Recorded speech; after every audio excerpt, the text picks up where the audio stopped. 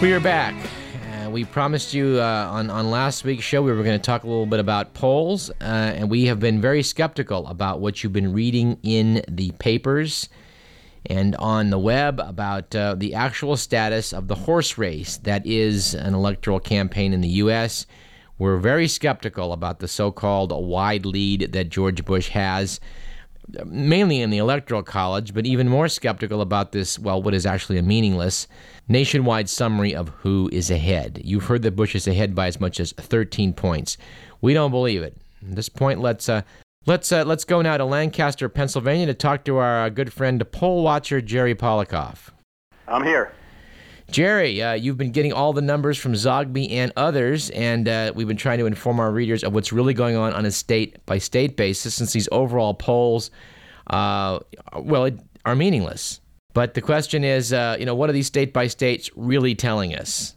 The way I read it, Kerry's still a little bit ahead in a tight race, but a few months ago it looked like it looked like he was running away with the Electoral College. Except that even a couple months ago, it was not reported that way. It was not reported. It has never been reported that way in the mainstream press. No, but there are a lot of states where it looked like he was pulling away, like Pennsylvania and New Hampshire, where it's really hard to tell because the polls, as you say, the polls almost become meaningless because they're all saying radically different things. I mean, there are polls showing him, winning New Hampshire by 7, 8, or 9 points, and there are polls showing Bush 1 or 2 points ahead.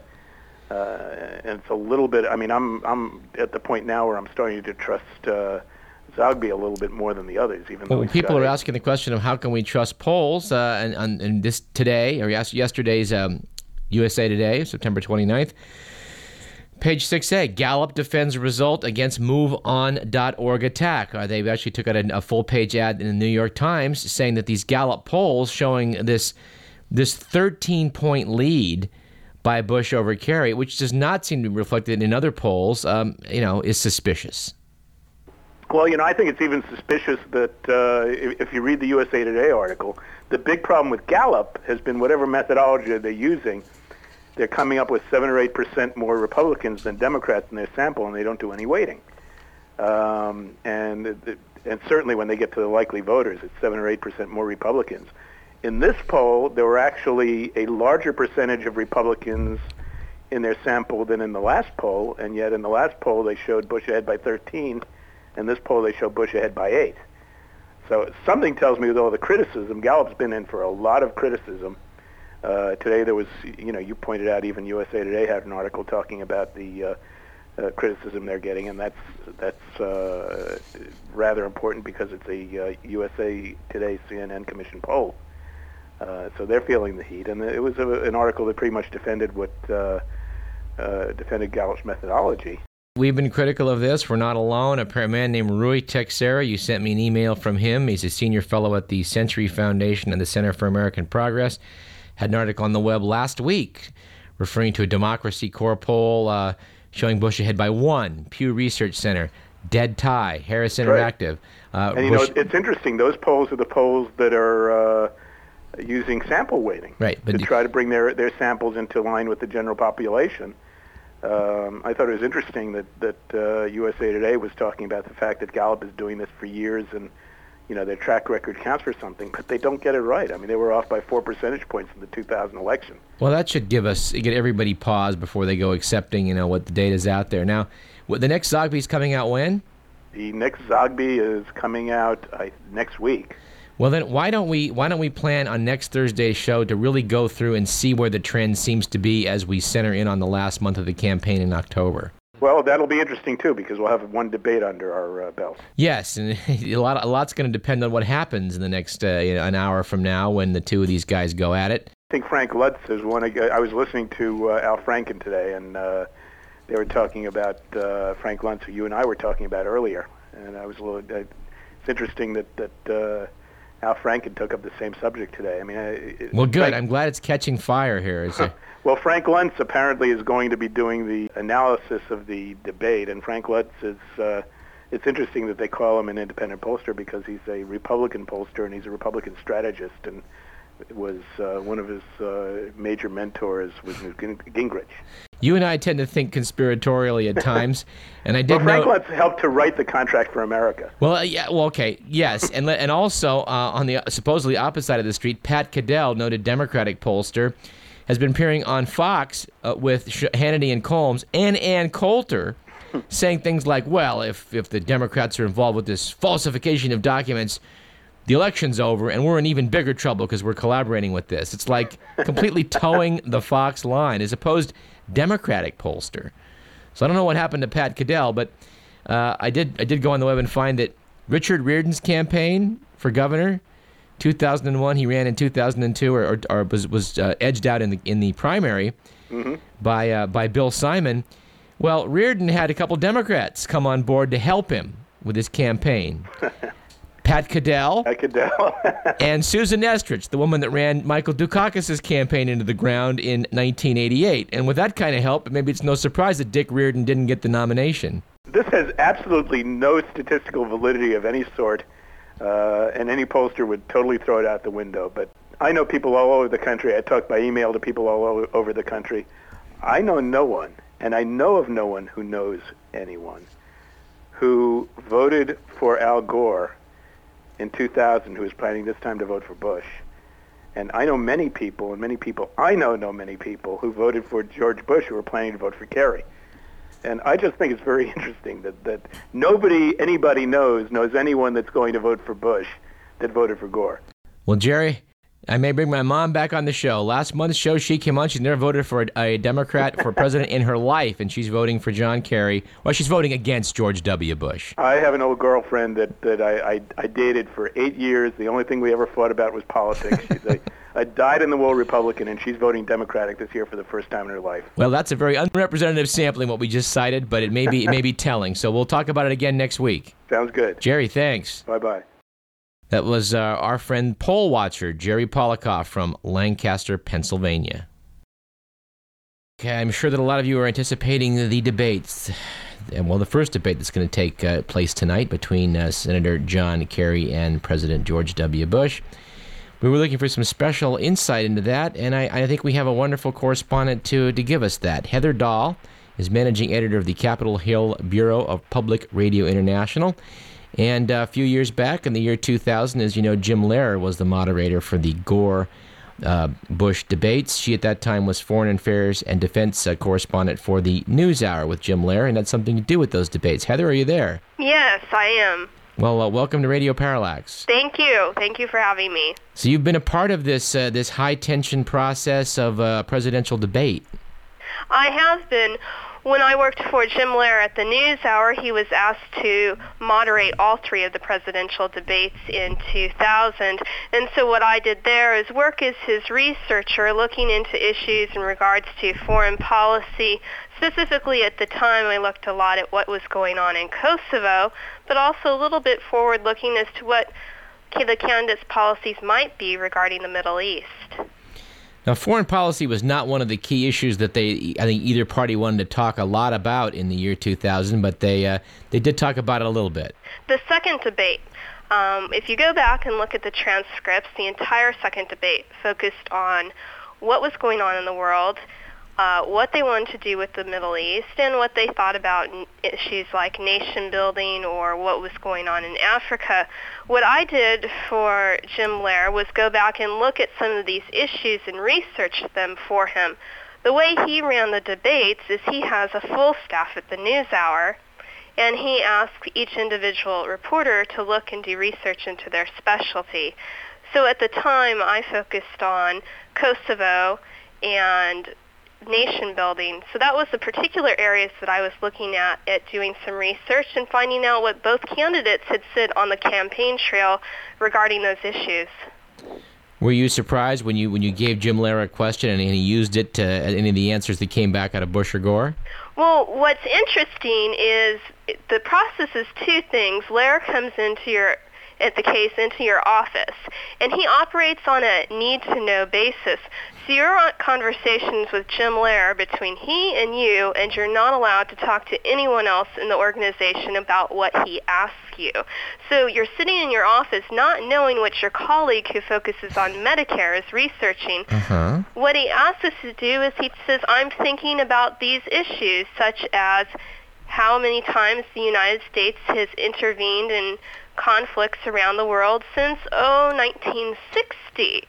So what one does is come up with a list of all those conflicts that the U.S. has been involved in, and then what you saw on the debate was he asked Gore and Bush and went down a list and asked them, Haiti, would you have gone or not? Kosovo, the Falkland Islands. So he went through the whole list, and that's where you realize, wow, I sat there and double-checked that list to make sure that every single one was on there. Right. Because if it wasn't, there would be a lot of people to point it out to you. Right. Why didn't you ask about X? Right. Well, why the cloak and dagger aspect of this? Why is such a secret? Well, you don't want the candidates to find out. And the more people that know, the more people talk. And so the way he operates is you put all the information that he requests from you at the time into a manila envelope that was slipped underneath his door. Only Jim Lehrer knows, and he says sometimes his wife, but only Jim Lehrer knows the questions that the candidates will be asked at the debate. I mean, it's a small town, Washington, D.C., and a slight slip of a question over, let's say, talking with a friend at Starbucks could be sent right to a campaign and help Kerry and Bush prepare. And that's something that Jim Lehrer wants to make sure it does not happen. Therefore, this almost CIA intelligence operation that goes on at the news hour leading up to the debate. Did you notice anybody in a trench coat in the Starbucks kind of with a cocked ear? No, but I did have a couple experiences where campaigns did call to offer their assistance if I needed any help doing my job. And fortunately, I was perfectly capable with my job. But it's a very sensitive subject, and Jim Lehrer goes into that debate. He has gone over every single word in every single question and his potential follow-up questions for the candidates, and only he knows. The Commission on Presidential Debates does not know what Jim Lehrer will ask the candidates.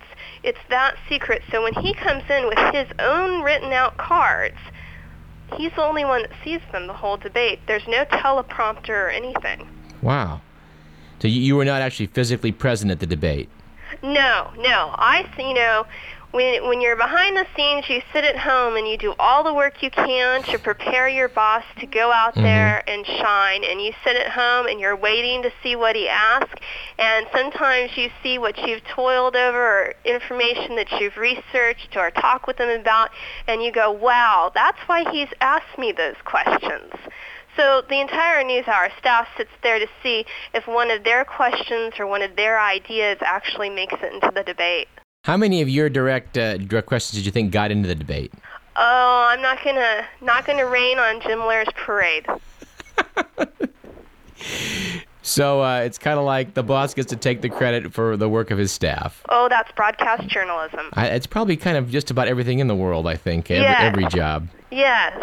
But I think what's important looking back at that experience and looking back at the transcripts I did just before we're talking, it's interesting looking at the nuances of answers that the candidates gave. And it reminds me, you sit there and you watch the debate, and all of a sudden you decide afterwards who won, who was right, who was wrong. But I think when you go back the next day and read the transcripts, or perhaps several years later and read the transcripts, it's very interesting to see what kind of foreshadowing goes on in their answers. Well, speaking of that, you were focusing in on the nation-building issues, and of course at least one of the candidates did become president, George Bush. How do you think his answers on the nation-building issues then stacked up with the nation-building that's taken place since? Well, he said that the U.S. didn't do nation-building. Uh-huh.